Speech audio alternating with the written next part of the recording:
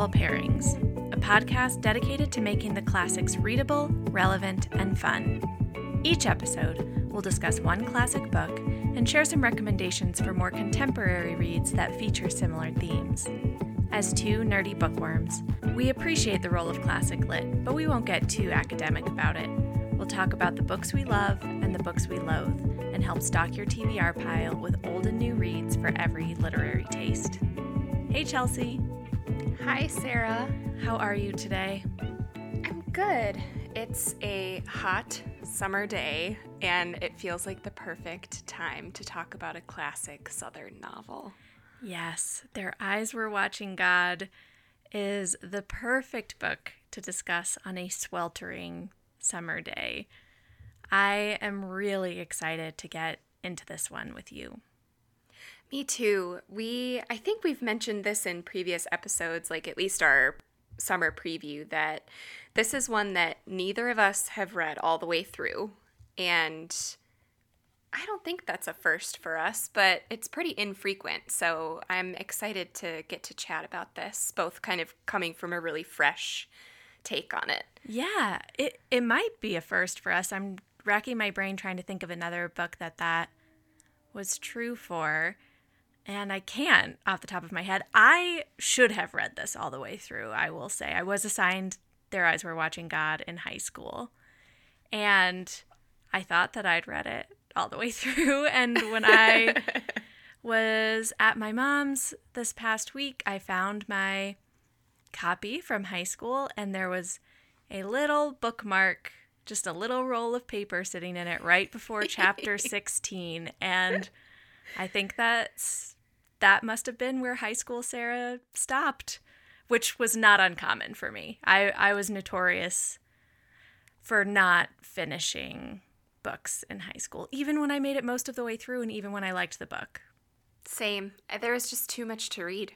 Yeah, there was too much to read, and that kind of resentfulness of somebody telling you you have to read something. I will say at this point we've covered several of the books I've been assigned in high school, and I think I have been too hard on my high school English teachers. I think that they assigned me some really good books, and I just maybe wasn't in the place in my life to appreciate them, or just can tend to be dismissive of the things I have to read.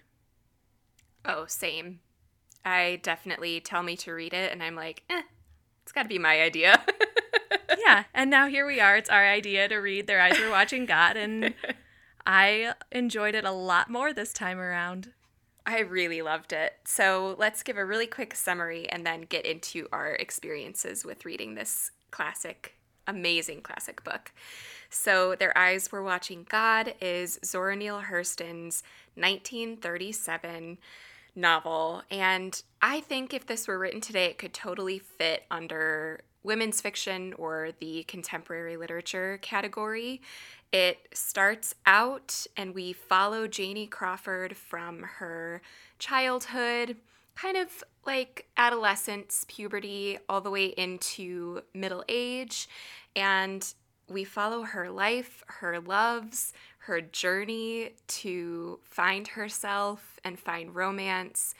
And it's just amazing. I loved this book. Oh, I'm so glad to hear that. I think we should say also up front that we will definitely be going into some spoilers in this episode.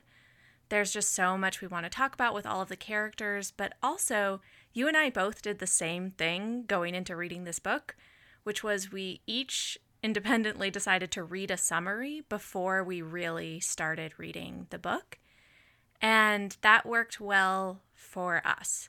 Definitely. So make your own choice, but we think it definitely benefited our reading to know the summary going into it. So spoilers in this episode, we think will be totally okay if you want to listen to this before reading. Yes. So Sarah, you mentioned that you read this in high school, at least partway, and you know you didn't finish it, but what did you think when you returned to it? Did you remember it at all? So I remembered Janie Crawford. I remembered Tea Cake. And I have a theory about why I stopped where I did, but I'm going to hold on to that till we get a little bit further into our discussion. I really loved revisiting it. I will say that I think part of one of the reasons I probably struggled in high school and still I find this a challenge as a reader is reading the dialect, which I am fully putting on myself as a reader. I don't have a good ear for language, and so reading dialect can be a challenge for me. But I found that I really settled into the rhythm of it this time and was completely blown away by Hurston's lyrical writing, her descriptions of the South, her descriptions of emotion and femininity, and also how kind of ahead of its time this book feels in terms of the way it depicts feminine sensuality and sexuality. And I really loved it this time around. Same. I don't remember reading this for school at all. I feel like I have read excerpts along the way in various classes, and I've enjoyed Hurston's short stories, but I have never read one of her novels. And you can tell from my copy that almost every other page is dog-eared, and that's the sign of a really, really good read. Yes, I listened to some of this on audio this time, and I really enjoyed that it's very well suited for audio, but I would be, listening and cooking and just think, oh, I need to mark that.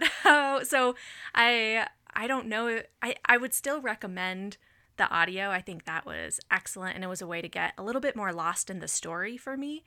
But there was so many times I was struck by Hurston's writing, and not having my pencil in hand made me frustrated. Yes.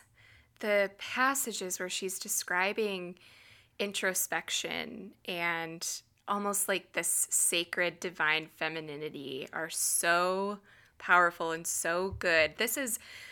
Certainly this novel is super quotable. This is the novel where Hurston has her famous "there are years that ask and years that answer" quote, but that's just the beginning. There are so many other amazing highlightable passages in this book. And she really comes out of the gate strong with this one. It's very early on that she has all of those lush, sensual, almost sexy descriptions of the pear tree and blossoming flowers, and Janie luxuriating under this tree and wondering what love is.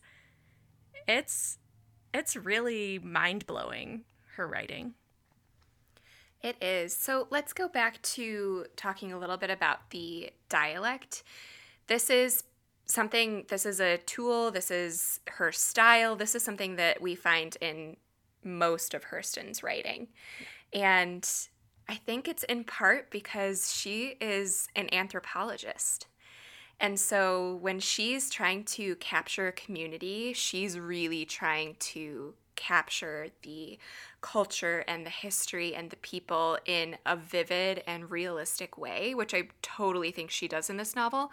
And dialect is definitely part of that. So that's just a little bit of background of, sort of the why.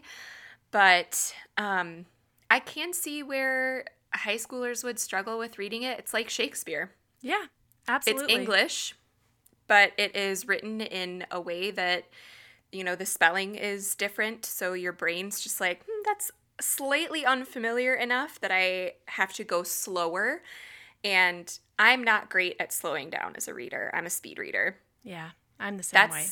Like you said, that's on me as a reader. So being forced to slow down and really play the dialogue in my head instead of just letting my eyes breeze past it was part of the experience of reading this. And I also just totally recognize that as a Midwestern white woman, Southern Black dialogue is, that's just a cultural struggle for me. So getting over that is not something that I would ever want to complain about or discourage any reader from. But just, recognizing that, I think that's part of why audiobook is probably a great way to go. Yeah, audiobook was great, and I tend to listen to my audiobooks pretty fast, and I listened to this at regular 1.0 speed. And I just loved letting the language wash over me. And I think you make a really good point about if you're reading it on the page, saying every word aloud in your head, whatever that means. But I think you know what I mean. Yeah. Instead of, like you said, just letting your eyes skim across the page, it can feel stressful when you're somebody who likes to speed read and get things done. But then you can like take a breath and just decide to luxuriate in the language, and it almost adds to the tone of the book. This like slower pace to life and that introspection that you mentioned. And I think it's really well suited for a slow read. It is. And I have to admit too that sometimes I would skim because I wanted to get back to Janie. A lot of the focus on her, a lot of her scenes and her inner thoughts aren't written in the dialogue in dialect. Those are just Hurston's prose, and those were my favorite. I just wanted to be in Janie's head forever. Yeah. But the scenes with dialogue are so funny.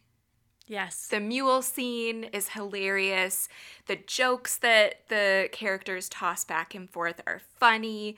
And it just paints this picture of a community that's really vivid and just such a good mix of comedy in this novel. Totally. And the audiobook 100% helped me pick up the humor and enjoy the way that she was using the dialogue to characterize individuals. Like I could hear it more in the way the narrator was voicing these characters. Okay, so I can just tell based on the way that we've been talking about Janie that we both have real fondness for her. So I think that we should get into talking about Janie Crawford. Oh, I love her so much. I don't even know where to start with my love for her, but I guess we should just start at the beginning. Yeah. There's kind of a little frame story to this novel where she begins the book, she returns to Eatonville, her not her quite hometown, but her adopted hometown almost. And she's talking to her friend Phoebe, and Janie's been gone for a few years, and Phoebe is asking her kind of what happened, and that both prompts Janie to remember like the whole of her life, and then also leads to just a really interesting structure of the novel where you know that she's relaying her past to her friend. I was so endeared to Janie right from the start because I guess I'm always drawn to the romantic dreamer characters, the Anne of Green Gables of the world, and the opening scenes when she's talking about her childhood or when she's talking about, her first kiss and talking with her grandmother, she's dreaming of this beautiful romance and her grandmother's smashing those dreams right away. Yeah. And right away you just feel for the girl. Yeah, I agree. Her romantic dreaminess is so endearing, and I think a lot of readers can probably connect with that. And she in some ways knows what she wants from a very young age. She just doesn't quite know what the practicalities of what she wants are, or how to get it, or how to sustain it. But she wants this like real, true love, and to feel valued and to feel precious, I think, in a way that she doesn't feel with her grandmother. I have a passage. It's towards the end of that, after Janie ends up getting married and Grandma has sort of won. And so Janie's in this loveless marriage, but she knows it was the practical thing to do. Her grandma was concerned about her safety and her being taken care of. And Hurston writes, "So Janie waited a bloom time and a green time and an orange time." And what a way to describe the seasons, first of all. Oh my goodness. But when the pollen again gilded the sun and sifted down on the world, she began to stand around the gate and expect things. What things? She didn't know exactly. Her breath was gusty and short. She knew things that nobody had ever told her. For instance, the words of the trees and the wind. She often spoke to the falling seeds and said, "Ah, hope you fall on soft ground," because she had heard seeds saying that to each other as they passed. She knew the world was a stallion rolling in the blue pasture of ether. She knew that God tore down the old world every evening and built a new one by sunup. It was wonderful to see it take form with the sun and emerge from the gray dust of its making. The familiar people and things had failed her, so she hung over the gate and looked up the road towards way off. She knew now that marriage did not make love. Janie's first dream was dead, so she became a woman. Her writing is stunning, and I can't really compare it to any other authors. It is so uniquely her own voice, and the way she uses color and nature imagery, but unlike anything else I've ever read, where you can feel and smell but you know exactly how she's using it symbolically. That whole paragraph really depicts in a much more beautiful and clear way that Simone de Beauvoir idea of one isn't born but becomes a woman, and how it is that sacrifice and taking on the emotional labor required of women that ends girlhood and individuality for so many, at least literary women, and I think women in real life too. Absolutely. And to backtrack, I mean, we're speaking of this as like a universal female experience, and to some extent, like it is, and I really connected with that, but it's very much a Black feminist novel. Yes. And speaking to the unique experiences of Janie as a Black woman. And her grandma tells her that Black women are the mules of the world, meaning more than anyone. So Right. More than white women or anyone else, Black women are the ones carrying these things on their backs. They take the emotional burdens. They are burdened by what the world places on their shoulders. And so I just had to bring up that passage. That's another really famous passage, but reading it within the context of the book and seeing it play out is so different from just reading it in, an essay here or there or something. You make a really good point about how I think so many women can read this and connect with Janie, but it's still important to come back to the book as a Black feminist text. So we've been gushing over how much we love Janie Crawford, her characterization, the way that Hurston writes her character and her inner thoughts, but I think we should probably talk about some of Janie's relationships, because that's the story here, is her experiences within different relationships. And a big feminist criticism I've seen of the novel is that this is a feminist text, but yet it's all about her relationships with men. And I don't love that criticism. I don't think I agree with it, because I think that that's part of it. Through her relationships with men, Hurston is showing the inequalities and the feminist issues that she wants to highlight. But that's so interesting. So I that point actually makes me think back to your previous point, and another critique I've seen about this book, which I also don't agree with, is some other Harlem Renaissance writers wanted Hurston to be more overt in her political commentary about race in the novel. So that's interesting. I mean, I just feel like as a reader, through Janie Crawford, this Black woman's life, and all of her dreams and desires and loves and pains, Hurston is commenting so clearly on race and gender and feminism that I don't find those criticisms valid for my experience of reading it, at least.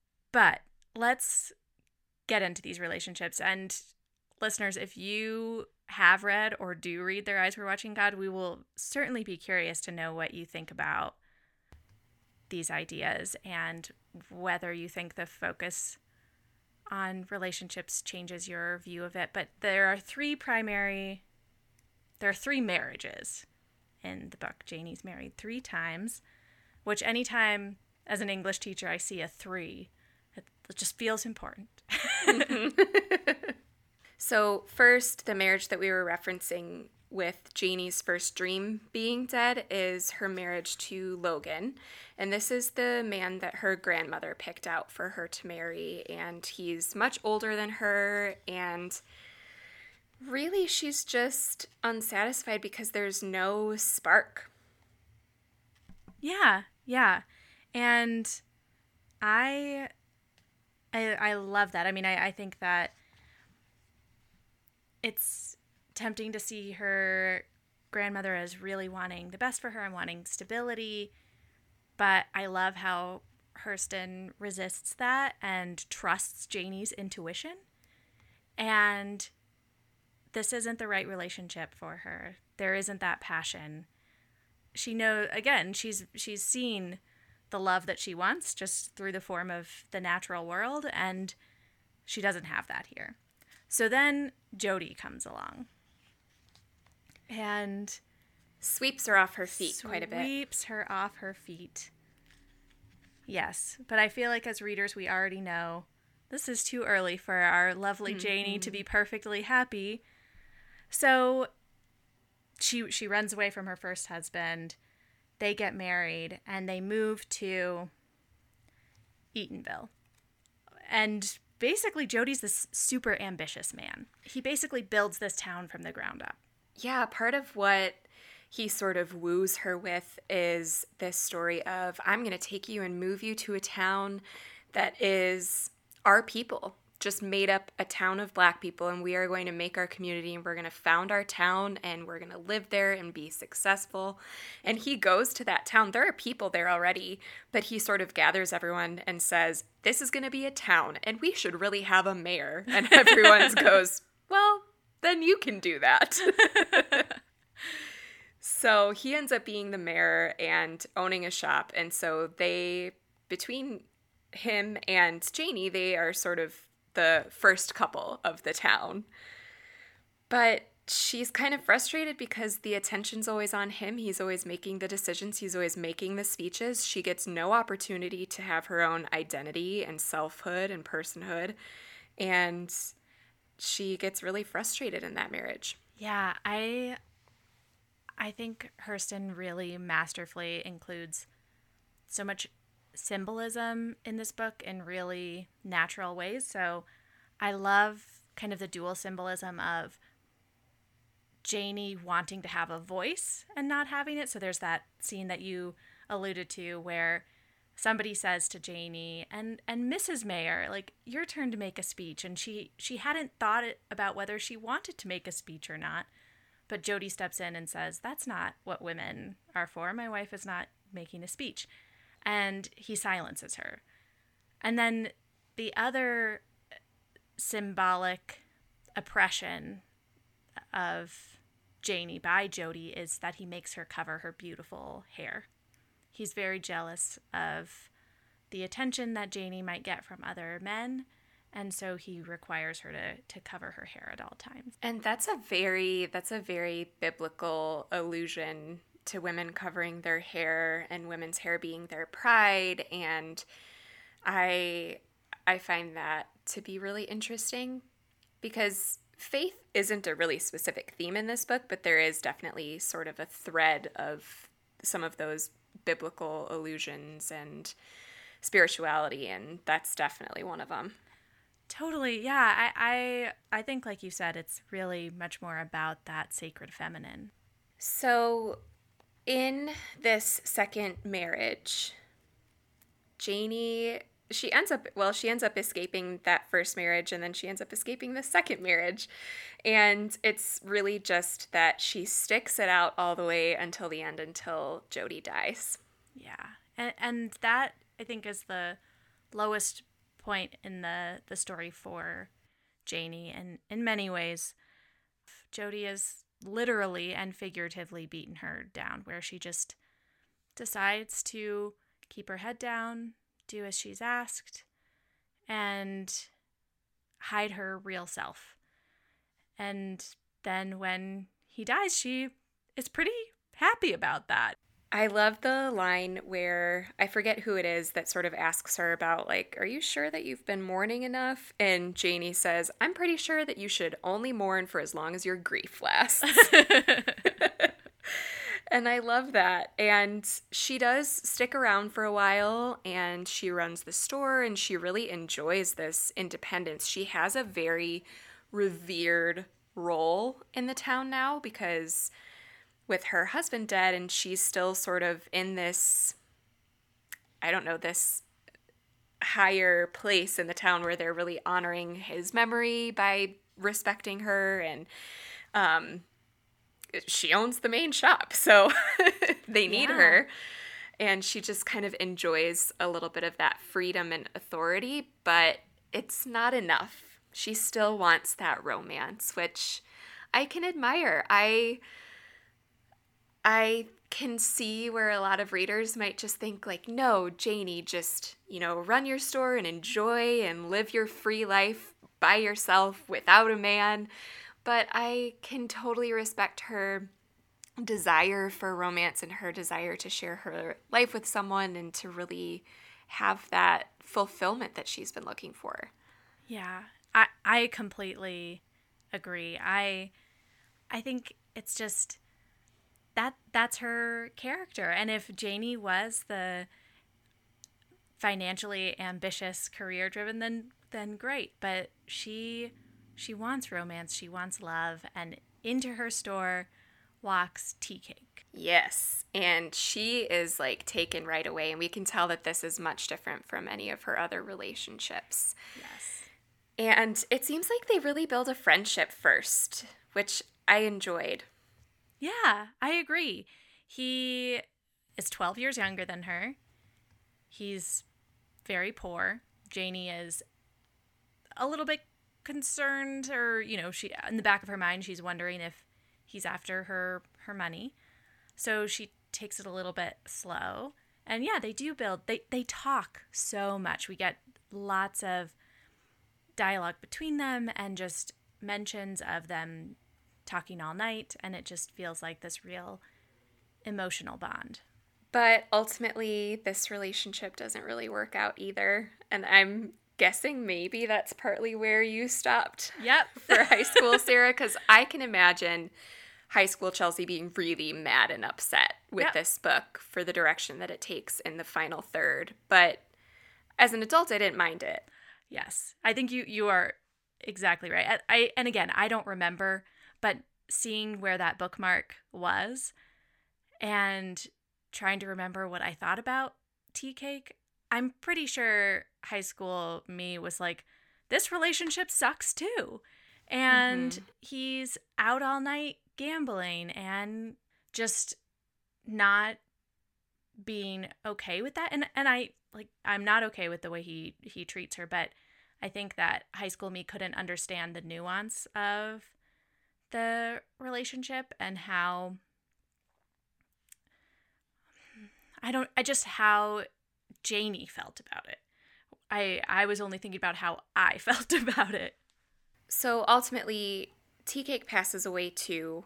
He falls ill and actually goes mad, and Janie kills him in self-defense. And she always still thinks of him with fondness, even though he, went mad and tried to hurt her. And so I think that the ending helps provide some of that nuance of the relationship of, she doesn't seem to regret killing him because she saved herself. Right. She knows it was the right thing to do, but she misses him and his memory lives on with her. So it is a really complicated relationship. Yeah, I think it was much too complicated for 16 or 17-year-old me to understand.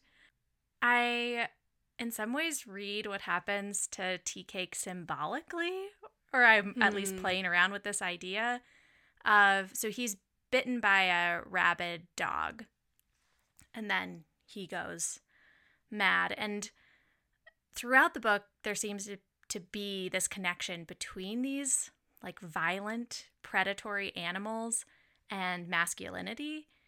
And so I kind of read it as like him being bitten as his inability to break out of what was expected from masculinity at this time and place, and how that maybe was ultimately what destroyed their relationship. I haven't really thought this one through all the way. I just finished the book today before we started recording. No, I like it though. I love thinking about that. And of course, you bring up a really good point here about the masculine and feminine dichotomy that Hurston's really exploring through this novel, because she's totally examining gender roles. I mean, with all of the commentary about marriage, and especially Jody and the male characters in that village and community, they're always talking about women's place, and they are silencing the women, and you can definitely see where she's making a commentary on how limiting marriage can be. And I mean, it seems like she is arguing, even though Janie wants love in marriage, it seems like Hurston is arguing that marriage is a bit of a prison for women, and that the only way to be independent and free is to be outside of marriage, especially if you can get married and get all the property after he dies. Yes. Yeah, absolutely. Another thing that I found very interesting in terms of the discussions about gender and gender roles, and correct me if I missed something, but I don't recall any discussions of motherhood, of Janie wondering whether or not she wants to have children. And I found that to be, again, super ahead of its time. Like, she wants love, she wants good sex, she wants to be precious and treated well, but she doesn't seem to at least voice an opinion about whether she wants to be a mother or not. It's just not really a factor. I found it so refreshing to read a novel where gender roles are examined and femininity is at the center, but it's not tied to motherhood. Yeah. And yeah, I loved that. There was no mention. It wasn't even like there was a mention of her not being able to have children or trying with any of her husbands or anything. There was just no mention of it whatsoever.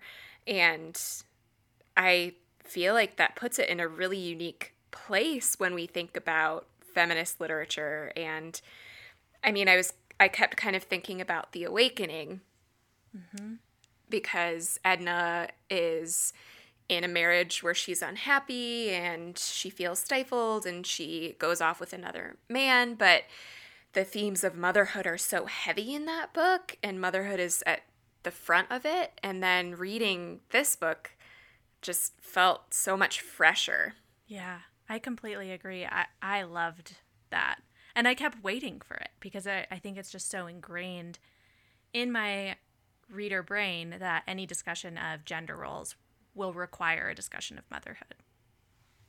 Yeah, I found that really interesting and refreshing, and I haven't read enough of Hurston's work to know if this stands out in that way or if it's sort of consistent across her works, but yeah, it's definitely worth noting and surely has to be intentional. Yeah. Yes. This is a writer where it seems like every single word is intentional, so absolutely. Well, I feel like we could talk about this book for literally hours, and listeners, we do not say that about every book we discuss. But before we get into our pairings, did you want to talk a little bit about connections you made between Their Eyes Were Watching God and some of the other classics we've read so far?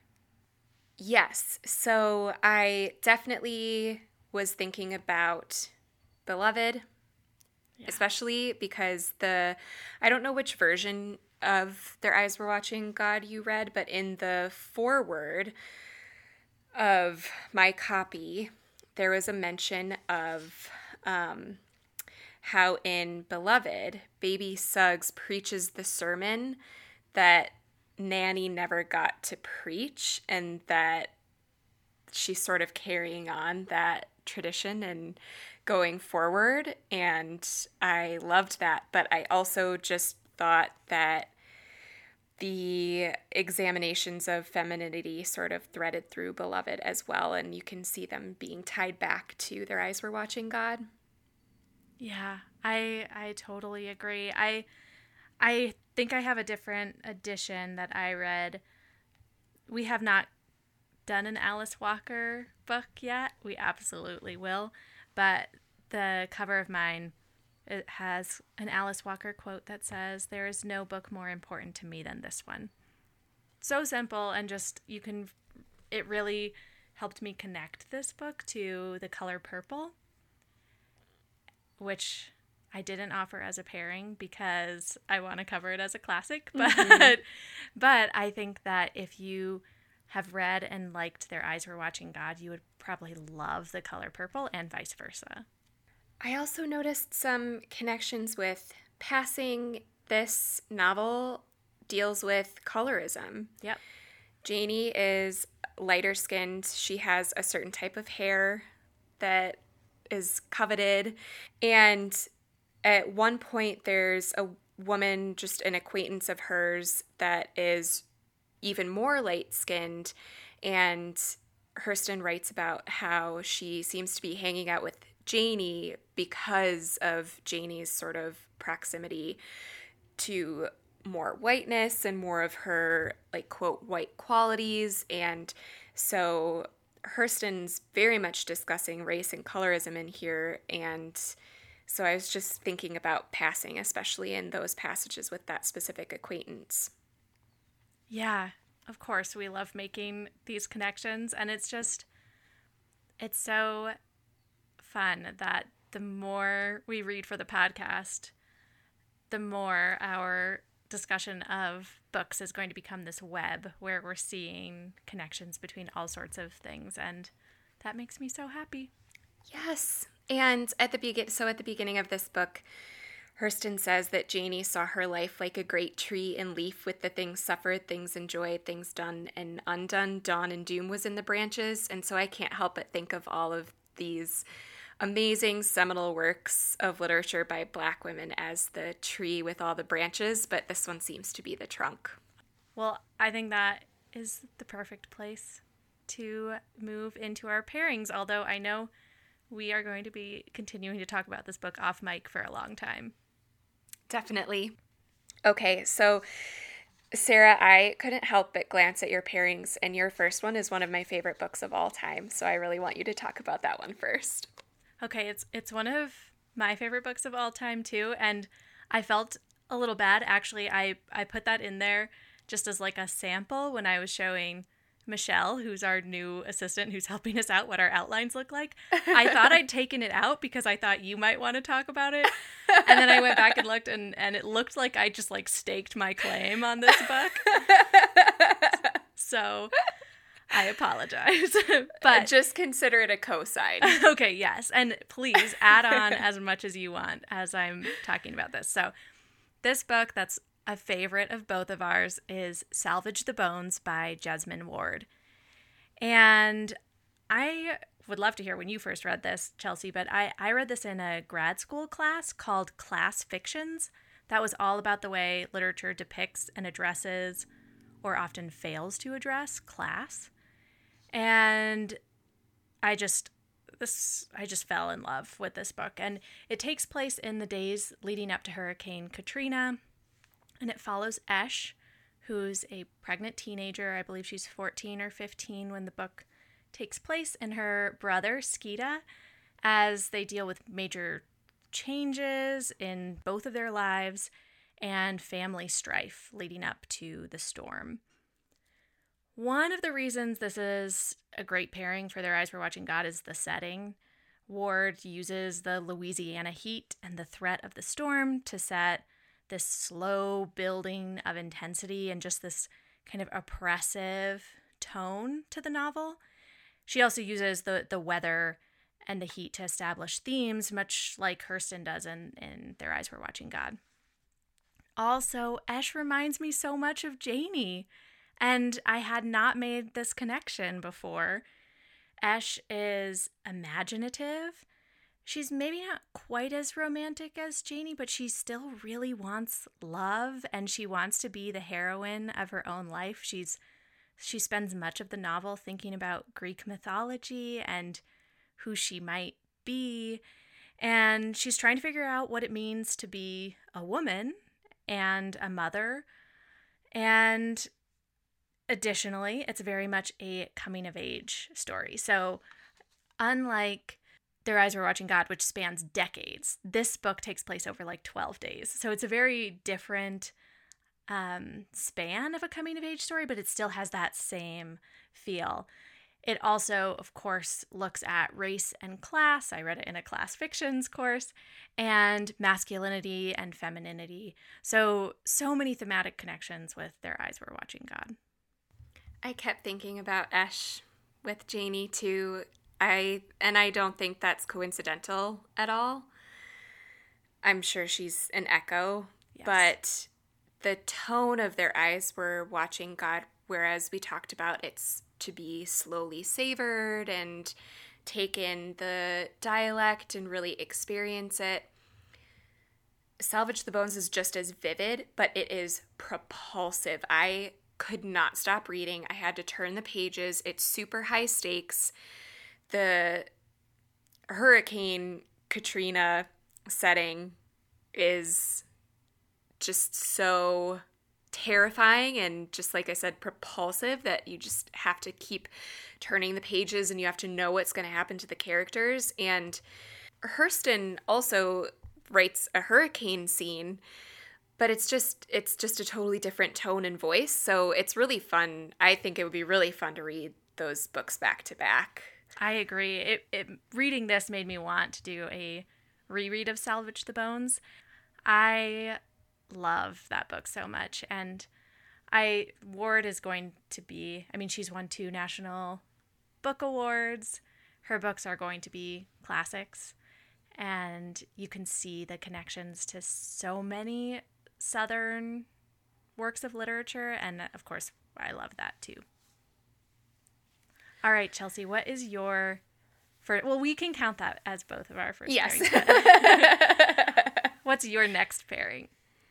My next pairing is, so I couldn't pick one book by Beverly Jenkins, so I'm just recommending Beverly Jenkins as an author. Any of her books that you pick up would be great companions to Their Eyes Were Watching God. So the thing that I love about Janie is she demands the love not only that she wants, but that she deserves.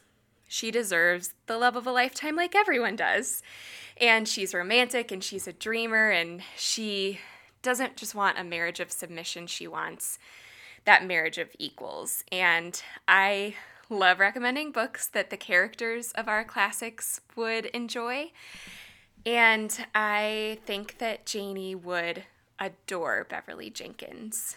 I couldn't even recommend a specific one just because Beverly Jenkins is so prolific, and any of her books will sort of fit the themes that I think Janie would be looking for.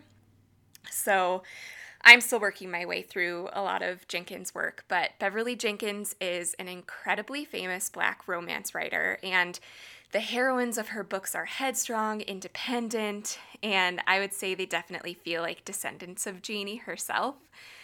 And generally, both the hero and heroine of Jenkins' books are Black, and I feel like that's important here. She is specifically writing Black love stories, and her historical detail is impeccable. It's incredibly well-researched and just so detailed. I'm always delighted by her books because they're love stories, they're fun to read, and I learn a ton of history.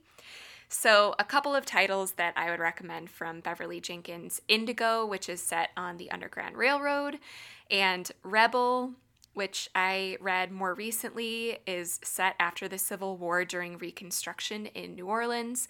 And contemporary romance series, Blessings, features a small town in Kansas that possibly could be reminiscent of the small town in Their Eyes Were Watching God. But just in general, Beverly Jenkins romance novels seem like the books that Janie needed to read in order to figure out exactly what she wanted and deserved. I love that so much. All right. Oh, your next pairing is another one of my favorites. Your pairings are so good. So we just talked about this one on our Buzzy Summer Books episode, so I'm not going to go into too much about it, but my next pairing is The Warmth of Other Suns by Isabel Wilkerson.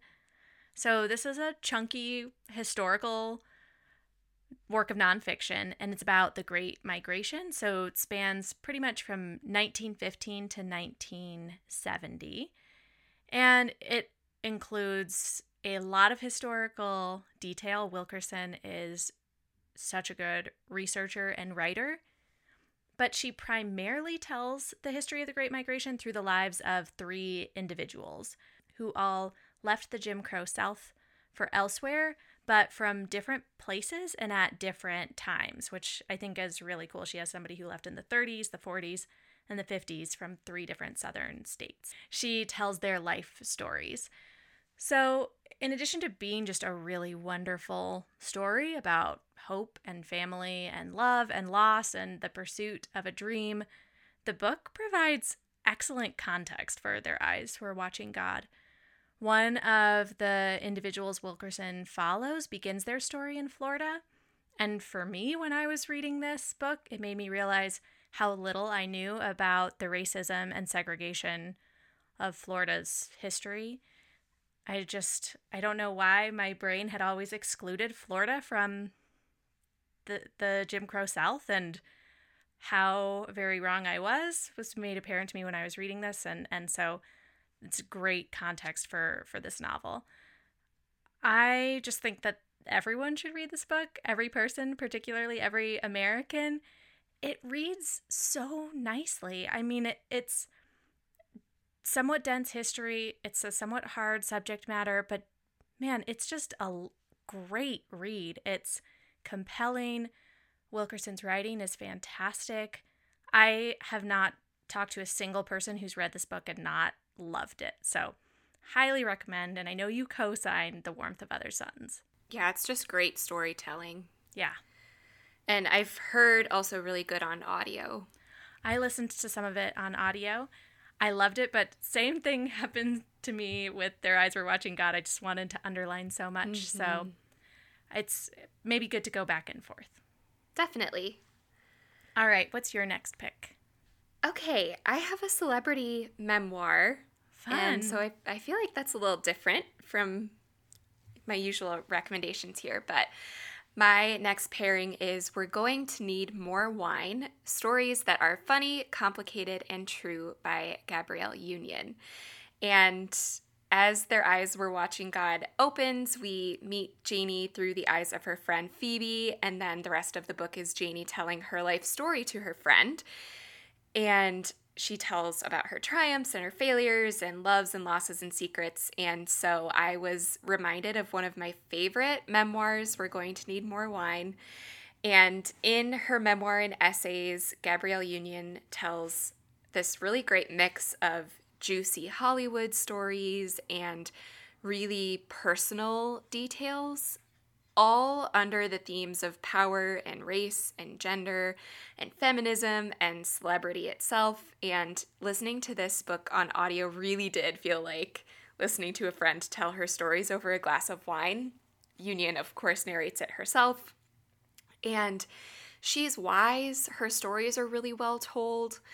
She is really politically active, and her politics and her feminism runs throughout her essays in a really clear but not like hit you over the head kind of way. And I just think it fits with so many of the themes covered in Their Eyes Were Watching God. And it's also just a really good summer read. So that's We're Going to Need More Wine by Gabrielle Union. That sounds great. I don't think I knew that Gabrielle Union had written a memoir. It's really good. I mean, I would like to think that she's an excellent writer and wrote all of her essays herself. I just don't know for sure. I know a lot of celebrities use ghostwriters. So either way, it's super well written and, of course, well read by the narrator. Yeah, that sounds fun. I'm going to add that one to my list. Definitely. I think you'll really like it.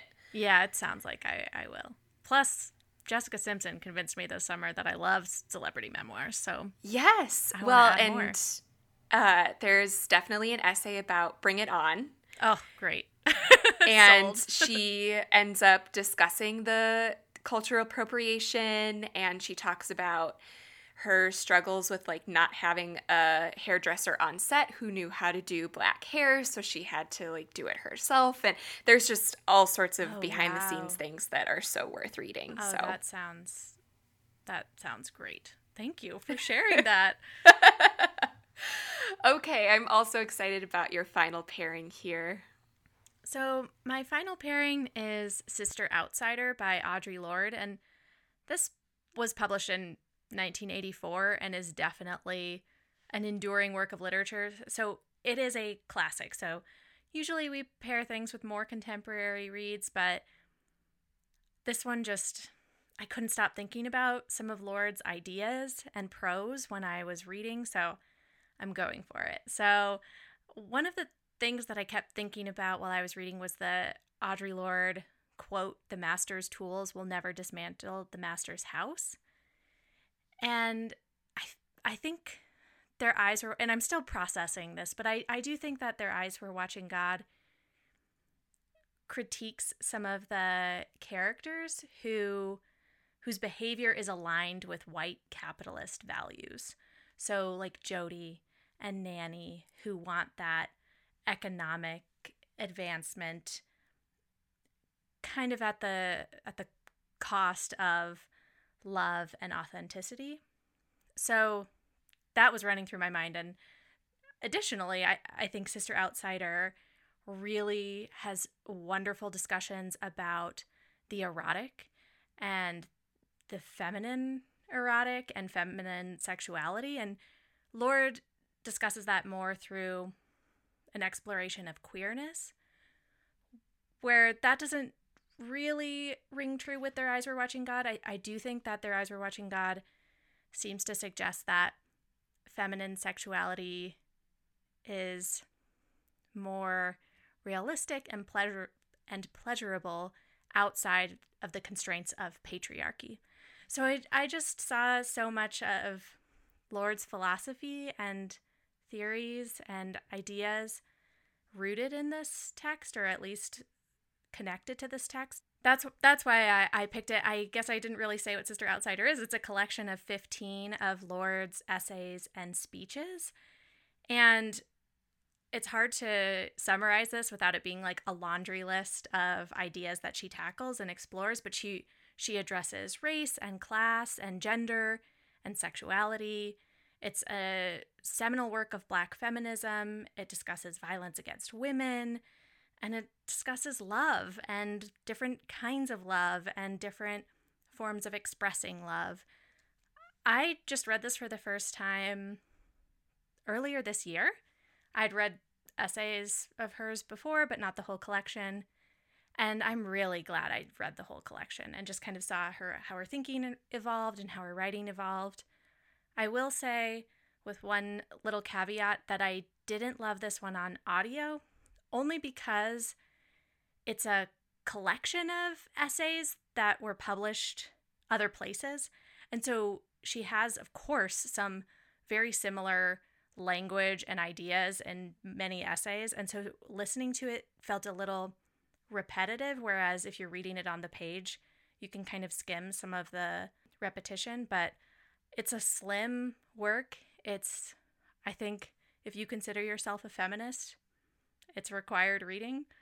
Probably if you don't consider yourself a feminist, you should really read it, but it's just a wonderful, wonderful work. I love that you tied this to Their Eyes Were Watching God. And I mean, we kind of talked about how ahead of her time, Hurston was, but I didn't even think about how absolutely radical it is that Janie doesn't care about money. She doesn't care about that financial security or the sort of striving and achieving, especially that Jody longs for, or the power even, but that she just wants the power of love and those like basic human needs being met. And I didn't really think about how absolutely radical she is. She really is.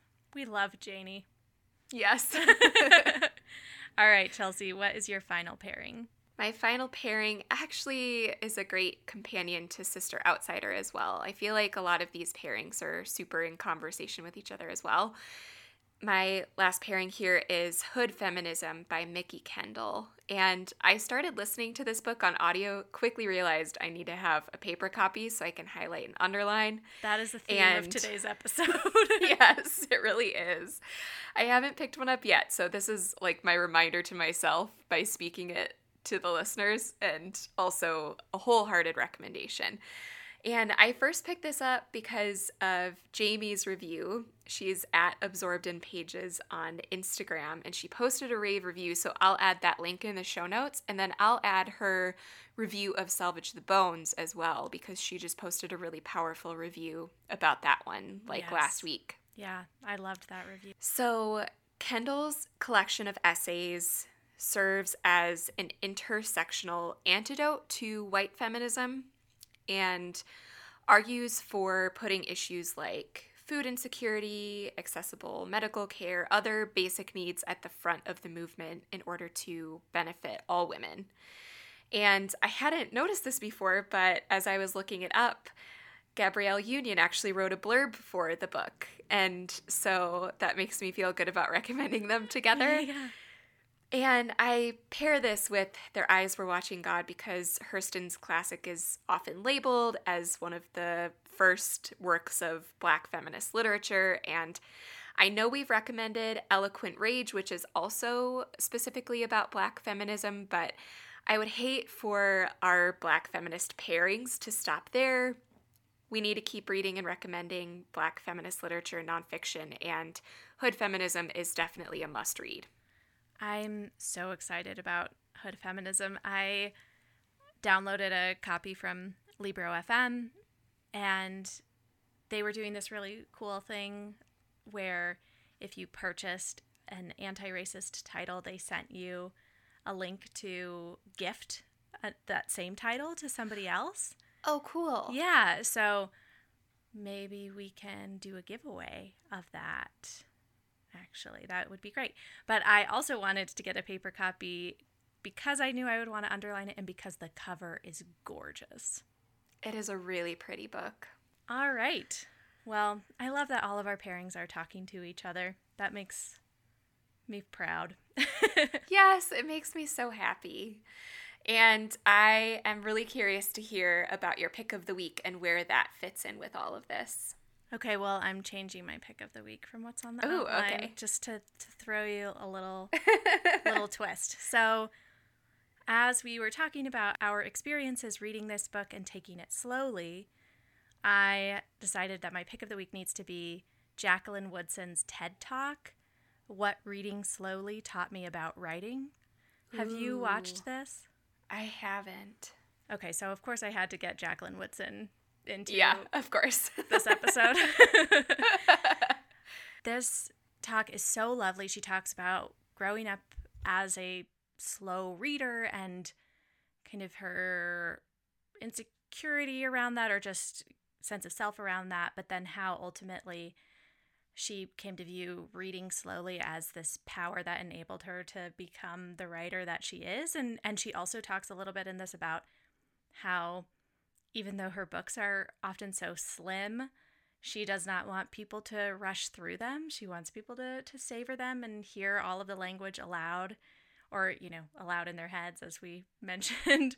So I love this. I love showing it to students, and just love hearing her experience as a reader and writer. And that's just, you can find it on YouTube. We'll link to that in the show notes. I love that. I definitely need to watch it. Yeah, it's so good. And I actually got to see her at NCTE speak maybe 5 years ago, and this was like before I had read anything she'd written. I didn't know who Jacqueline Woodson was, which now as like a super fan I'm ashamed of, but yeah, she talked about some of these similar ideas at NCTE and how allowing and encouraging students to savor language is so important. So I loved that. How about you? What's your pick this week? My pick this week is a list. It is the Zora Canon. And the Zora Canon is a list of the 100 greatest books written by African American women. And it goes from, let me see what the start date is. So from 1850 all the way up to present day. And of course, there are more books that could be added to the Zora Canon, but this list of 100 is really good. There are some incredible books on this list. It's a great resource for if you are looking to read more Black feminist literature. And the list itself is just so well put together and beautiful. Obviously I'll link to it in the show notes, but it's just so well designed as well. But it has some of our favorites, like Passing by Nella Larson, and of course Their Eyes Were Watching God, because it's called the Zora Canon after Zora Neale Hurston. And Jesmyn Ward is on here, and it's really fun to scroll through the list and see the literary journey from 1850 all the way up to now. I love this list. I know we've both bookmarked it for our own reading and for podcast ideas. I also love following them on Instagram because they post a lot of quotes from these texts and other book ideas. All right, well, that wraps up our conversation for today on Their Eyes Were Watching God. I'm so glad that we got to read this one and discuss it this summer, and I feel like we barely scratched the surface on it. So we'll probably have some more off-mic discussions on this one. Absolutely. For even more classic lit enthusiasm and podcast news and pictures of books and our dogs, you can follow us on Instagram at Novel Pairings Pod, and we're on Twitter at Novel Pairings. We would love to know whether you pick up Their Eyes Were Watching God or any of the amazing Black feminist books we mentioned today. So feel free to tag us when you post on Bookstagram or send us a DM about what you picked up. And we would also be so grateful if you told your friends about the Novel Pairings podcast by posting about us in your Instagram stories or sending your friend a text message that says, hey, listen to this podcast, or even writing a review on Apple Podcasts and giving us a little star rating on there. Thank you to Miles Eichner and Mark Anderson for our theme music, and to Michelle Timmons for her assistance on this episode. Next week we'll be back with a Summer Books and Wine special featuring Jamise Harper of at Spines Vines and at Diverse Spines. Until then, we declare, after all, there is no enjoyment like reading. How much sooner one tires of anything